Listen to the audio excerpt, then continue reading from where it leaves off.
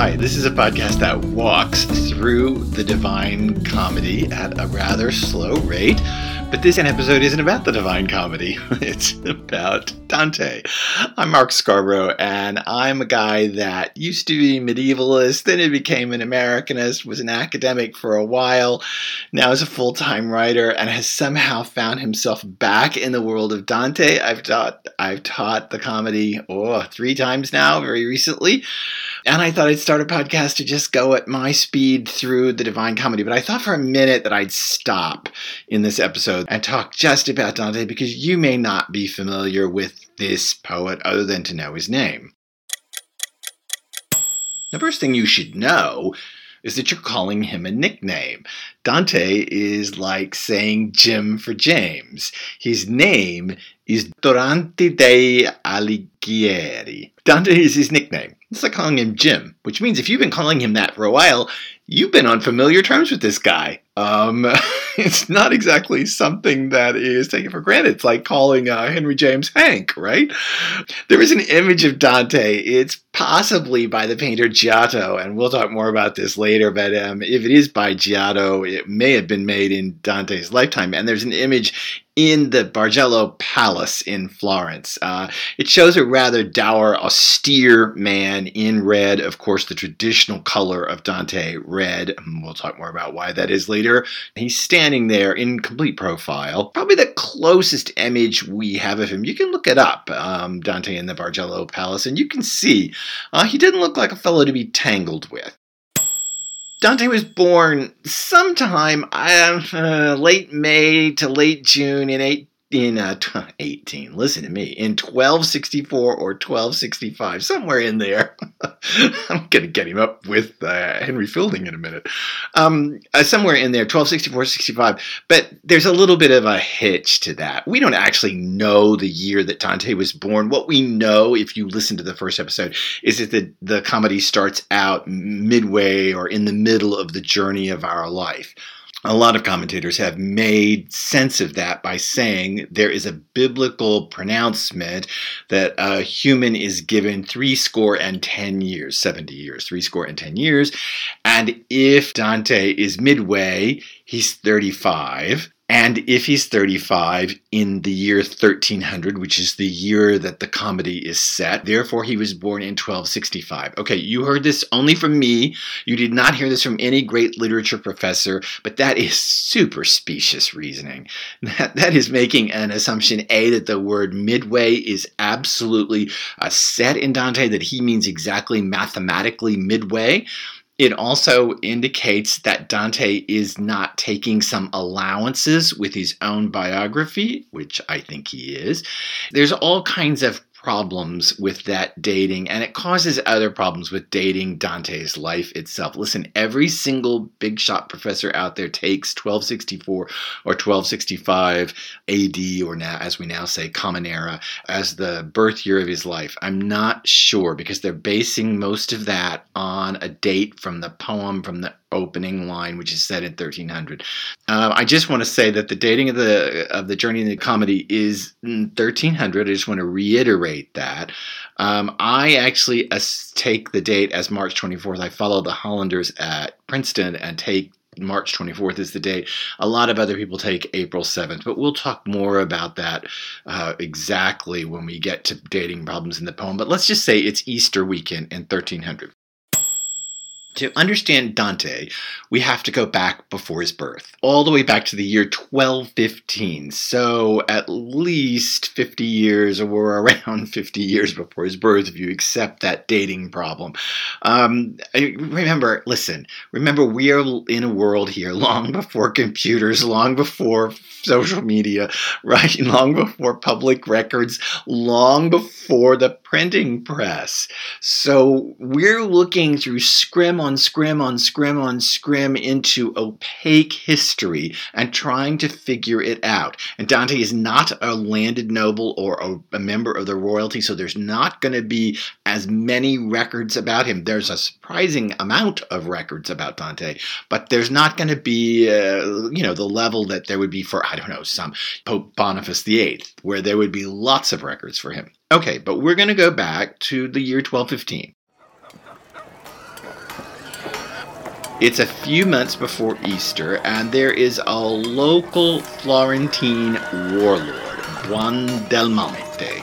And Buondelmonte, he's got a little problem with alcohol, and he gets a little drunk at a banquet, and he stabs the arm of a very prominent the arm of a member of a very prominent family, the Amadei. Not good in a world of warlords.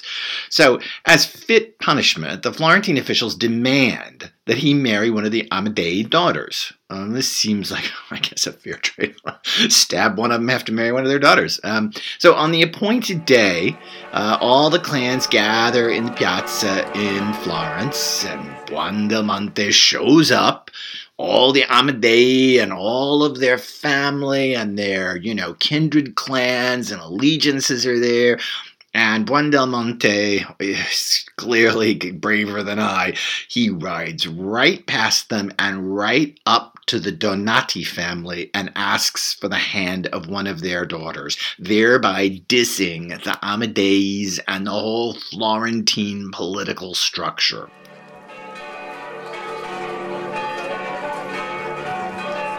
Marriages at this time are often carried out on Easter Sunday, as are baptisms.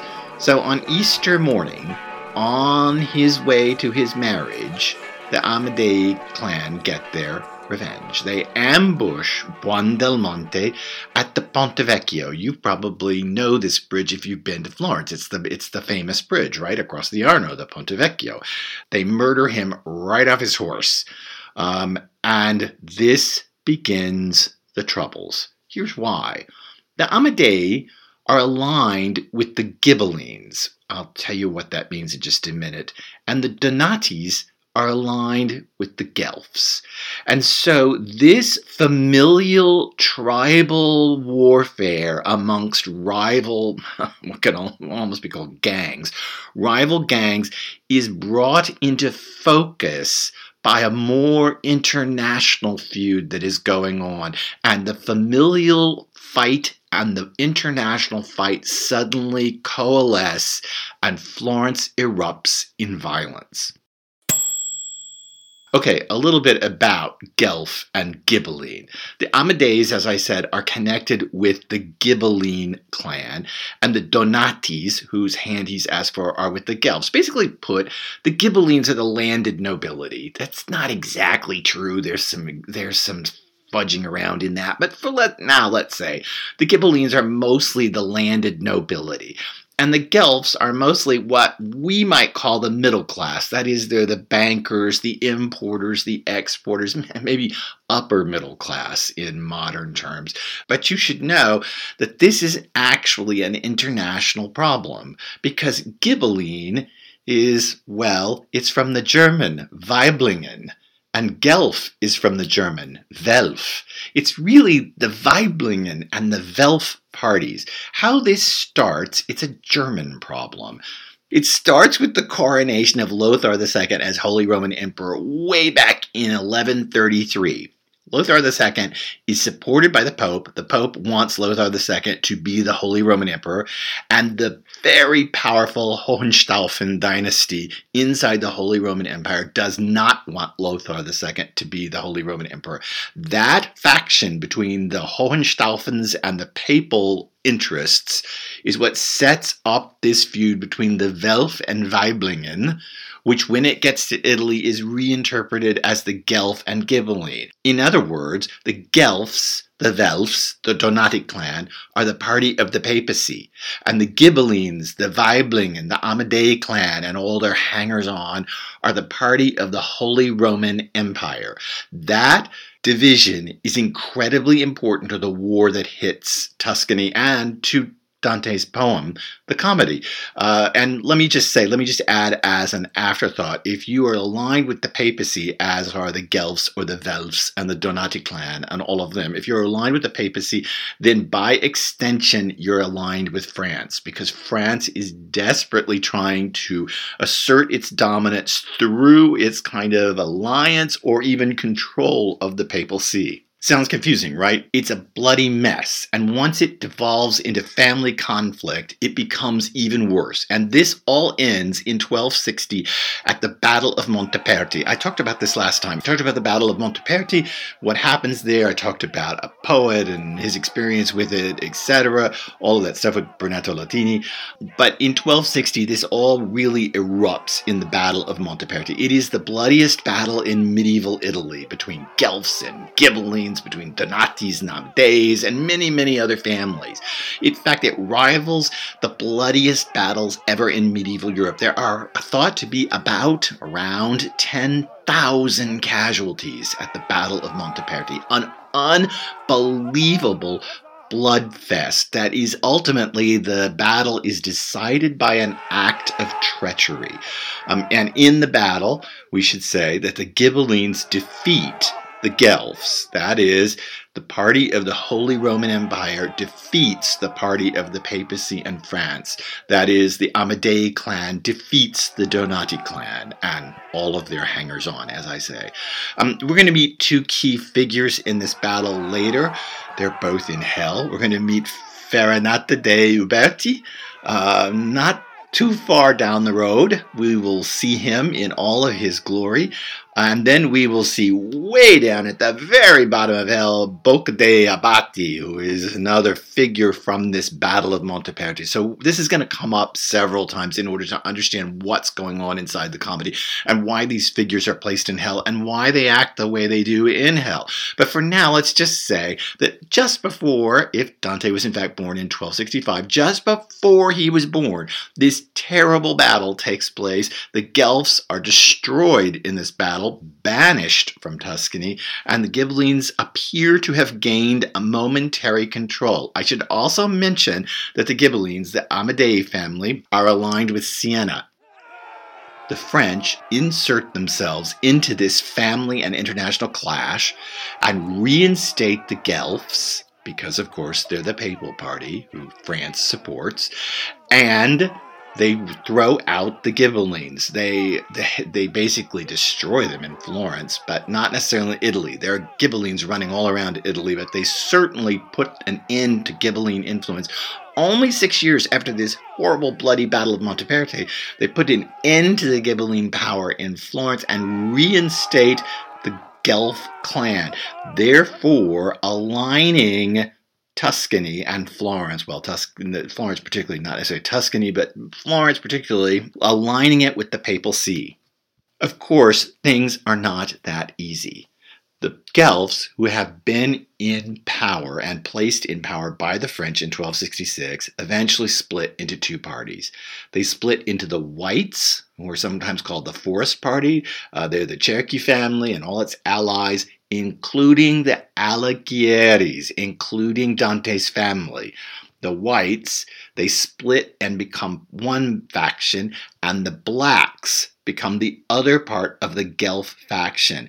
The main part of the Donati family and all their allies are Blacks. So Dante is a white Guelph.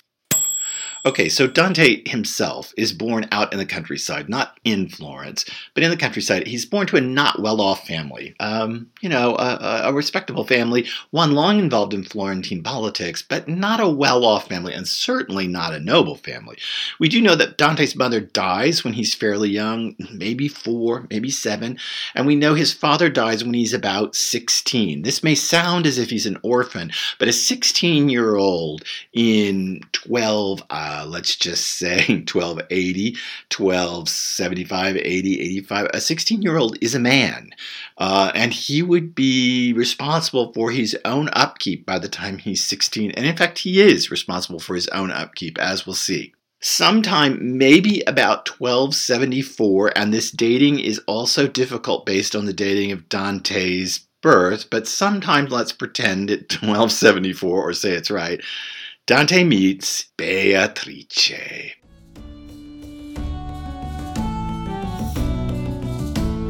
Beatrice, or Bice, as her family calls her, Bice, or Beatrice di Folco Portinari. He meets her at a garden party. Wow, there's a Herman Holiday pre-Raphaelite painting that you can look up where Dante's standing on a bridge of the Arno and Beatrice is walking along and she's with her girlfriends and they all look like, wow. I think Dante's even got a few lines on his face. The truth of the matter is, Dante's 9 when they meet. Thus, the dating of 1274 if he's born in 1265. He's 9. He falls head over heels for her, and he never marries her.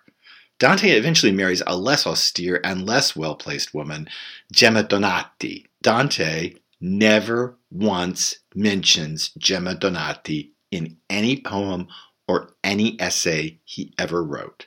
He's arranged to be married to her at the age of 12 and probably marries her about the age of 20, maybe. They have 4 children, and these children are incredibly important because 2 of them become the first commentators on their father's poem. They write the first commentaries, or some of the first commentaries on the poem. And interestingly, the daughter ends up taking vows as a nun. And here's the part that's so weird. She chooses as her nun's name, her saint's name, Sister Beatrice. So she names herself after this woman that Dante claims to have fallen in love with. Now, let me just tell you that all of this is a little bit problematic, and here's why the dating is so weirdly problematic. Dante claims to meet Beatrice when he's 9. He's going to have another meeting of her when he's 18. It's not going to go well. She's going to basically diss him. The reason that's maybe not exactly right is just think about that. Think about who Dante is. Dante will believe himself to be the best Christian, and by that I mean the best Catholic ever. And he meets her when he's 9, 18, all multiples of 3. And in fact, 9 is particularly the number of perfection because it's the Trinity times the Trinity, 3 times 3. So, is this in fact the truth? If it is, wow. I mean, if it is divinely foreordained. And certainly many commentators, especially medieval commentators of the comedy, think it is all divinely foreordained. I have a feeling Dante is, shall we say, brewing the tea a little steep. I'm not exactly convinced that all of that is exactly the way it happened, but I can tell you that Beatrice must have had a profound influence on this man, and there is no way she can have appeared in his works, and particularly in the comedy the way she does, without having some kind of resonance inside of him.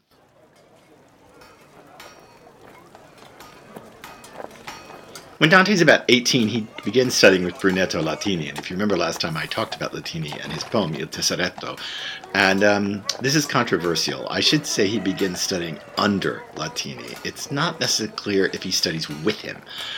It may be that he studies at a school where Latini is. We'll talk more about this since Latini, like all teachers, is in hell. And so, since Latini's in hell, I'll wait and talk a bit more about him when we get to him down in hell.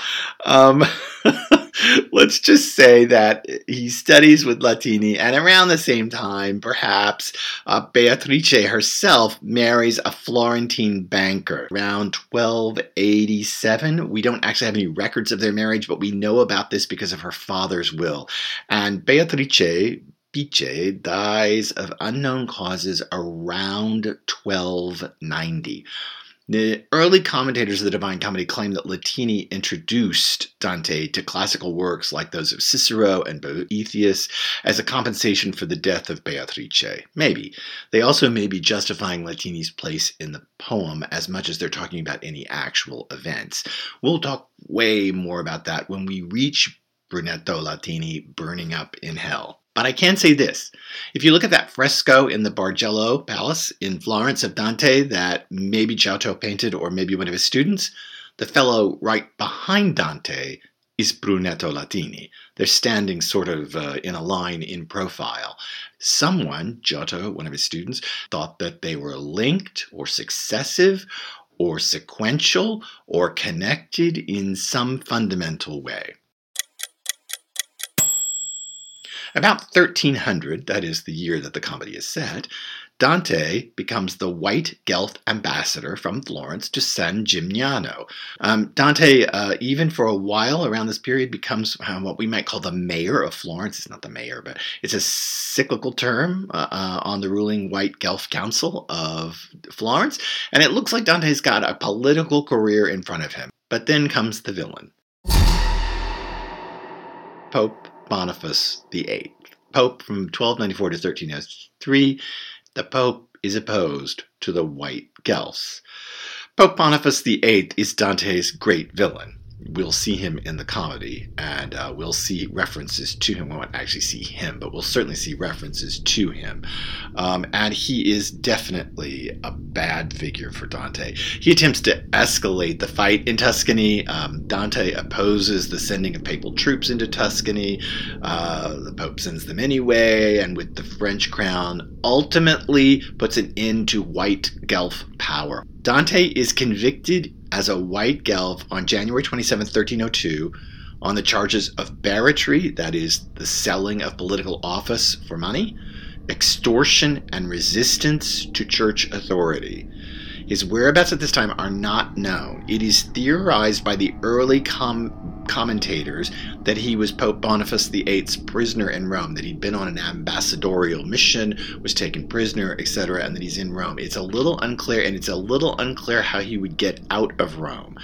All we can say for absolute certain is that he is convicted on January 27, 1302 in Florence of charges of barratry, extortion, and resistance, and he is banished for life from Florence by the newly installed Black Guelph leadership on March 10, 1302, and banished on pain of the death of his family. If he ever appears in Florence again, his wife and children will be put to death.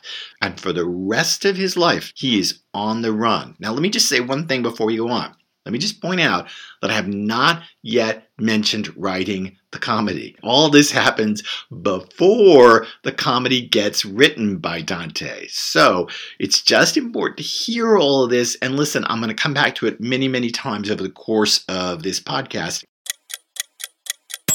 Dante resurfaces in Verona in May 1303 at the home of Bartolomeo della Scala, a local warlord.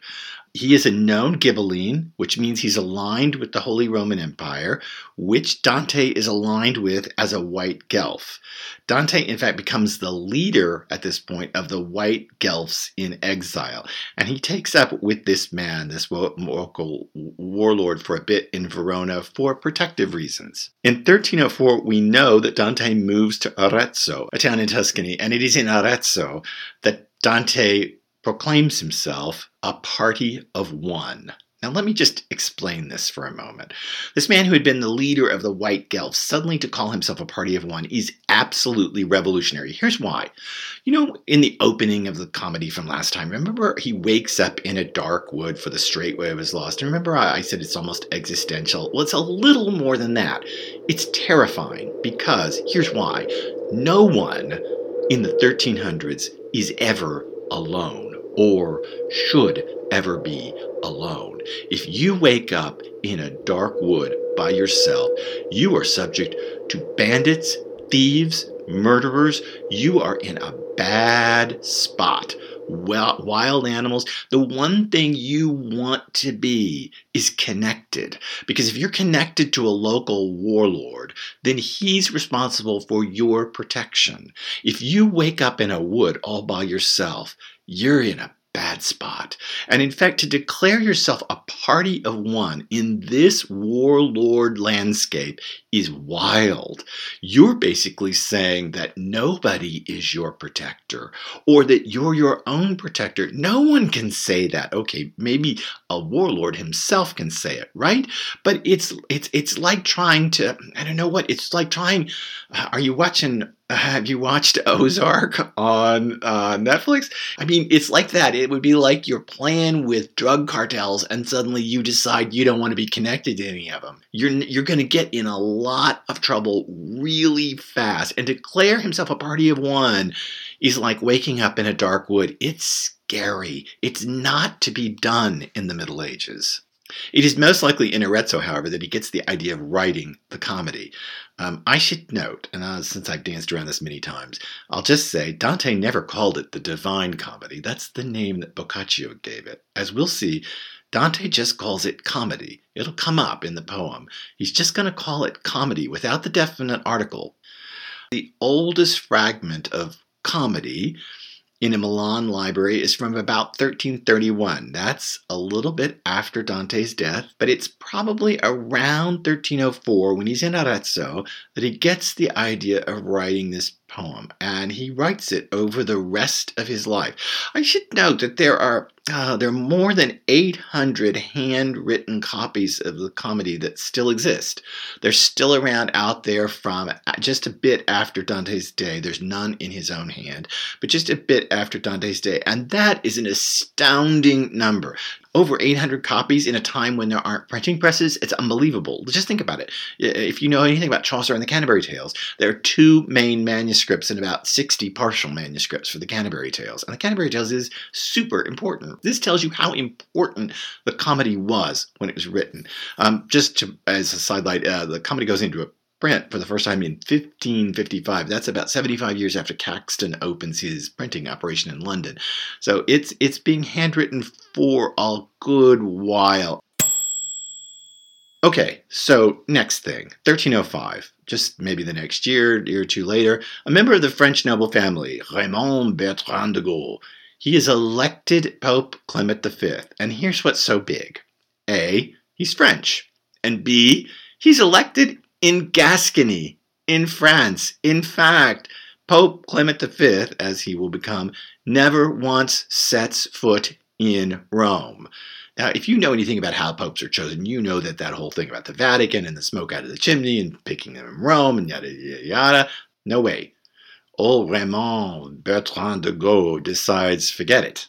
I'm going to set up the papal curia in Avignon.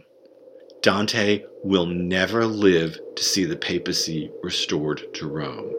For him, the church will always be in exile, just as he is. It will always be somewhere else, not in the place it's supposed to be, just as he might be on the run, and it might be, established in Avignon, but there is a profound linkage for Dante between the papacy in exile and his own exile. In 1312, Dante's back in Verona, and this time he's under the patronage of Can Grande, the first della Scala. He's Bartolomeo's younger brother. He's also a Ghibelline, so Holy Roman Empire supporter. And Can Grande just means big Khan, like Genghis Khan. Can Grande is the big Khan, the big leader. And Can Grande is quite a figure. I mean, not only does he control Verona, he controls Padua, Treviso. He's a powerful warlord. And he becomes Dante's patron. Unclear if he becomes his protector, but certainly he becomes his patron. And Dante stays there until 1318. There's some people who claim that Dante, well, Boccaccio, to be honest, it's Boccaccio claims, that Dante never wrote a passage in the comedy without showing it to Can Grande. I don't know that that's true. That sounds like Boccaccio's hagiography to me. It sounds like something he made up for Dante. There's a spurious letter. It may or may not be attributed to Dante. It's hard to tell. If it is, Dante dedicates the Paradiso, the last third of the comedy, to Can Grande. Most scholars, I think, these days think that letter is a fake, written after Dante's death. So Boccaccio may be building off that. It's hard to know. It is safe to say that Can Grande has a settling influence on Dante. He comes off the road, and he's able to settle down. And some of his most productive writing happens when he's under the care of Can Grande. By 1318, Dante has moved on, though. He moves to Ravenna, and he becomes the guest of Guido Novella da Polenta, a great patron of the arts. Getting a patronage from Guido Novella da Polenta is a coup in Dante's day. It allows him a very prestigious vantage point. It's like getting a MacArthur Fellowship. Dante, however, stays friends with Can Grande. We know he returns to Verona in 1320 to lecture. There's no rupture with Can Grande, but it's just, getting a much more favorable artistic perch. In 1321, Dante is well placed enough that he is sent on a diplomatic mission to Venice for Guido Novella da Polenta and for the family. And it is here on this diplomatic mission to Venice in 1321 that Dante catches a fever in the fetid lagoons.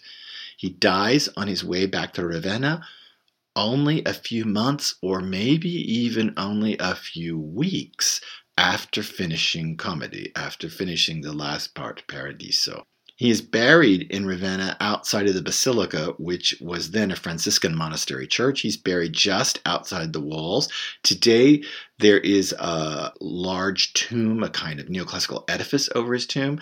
I should note that he's buried in an ancient Roman sarcophagus, which indicates his worth at the time. But he was just buried in the ground. Now, as I say, there's this kind of neoclassical small tomb chapel things set up over the grave. The structure is erected much later. There is a tomb in Florence. I've seen people taking pictures of it. It's in Santa Croce, the church. There is a tomb there for Dante. Dante's not in it. The Florentine authorities set up this tomb on the hopes that they could one day get Dante's body back. They do not get his body back. And so that tomb in Florence in Santa Croce is empty. Dante is in Ravenna. So that's a quick, maybe not so quick, I seem to have gone on a long time, a quick biographical sketch. This poet wrote the greatest poem in Western literature, as I've said. He wrote it on the run, for those of you who feel like you need to sit at your desk and quiet and write. He never returned to Florence, nor to his family. He always felt the pain of exile.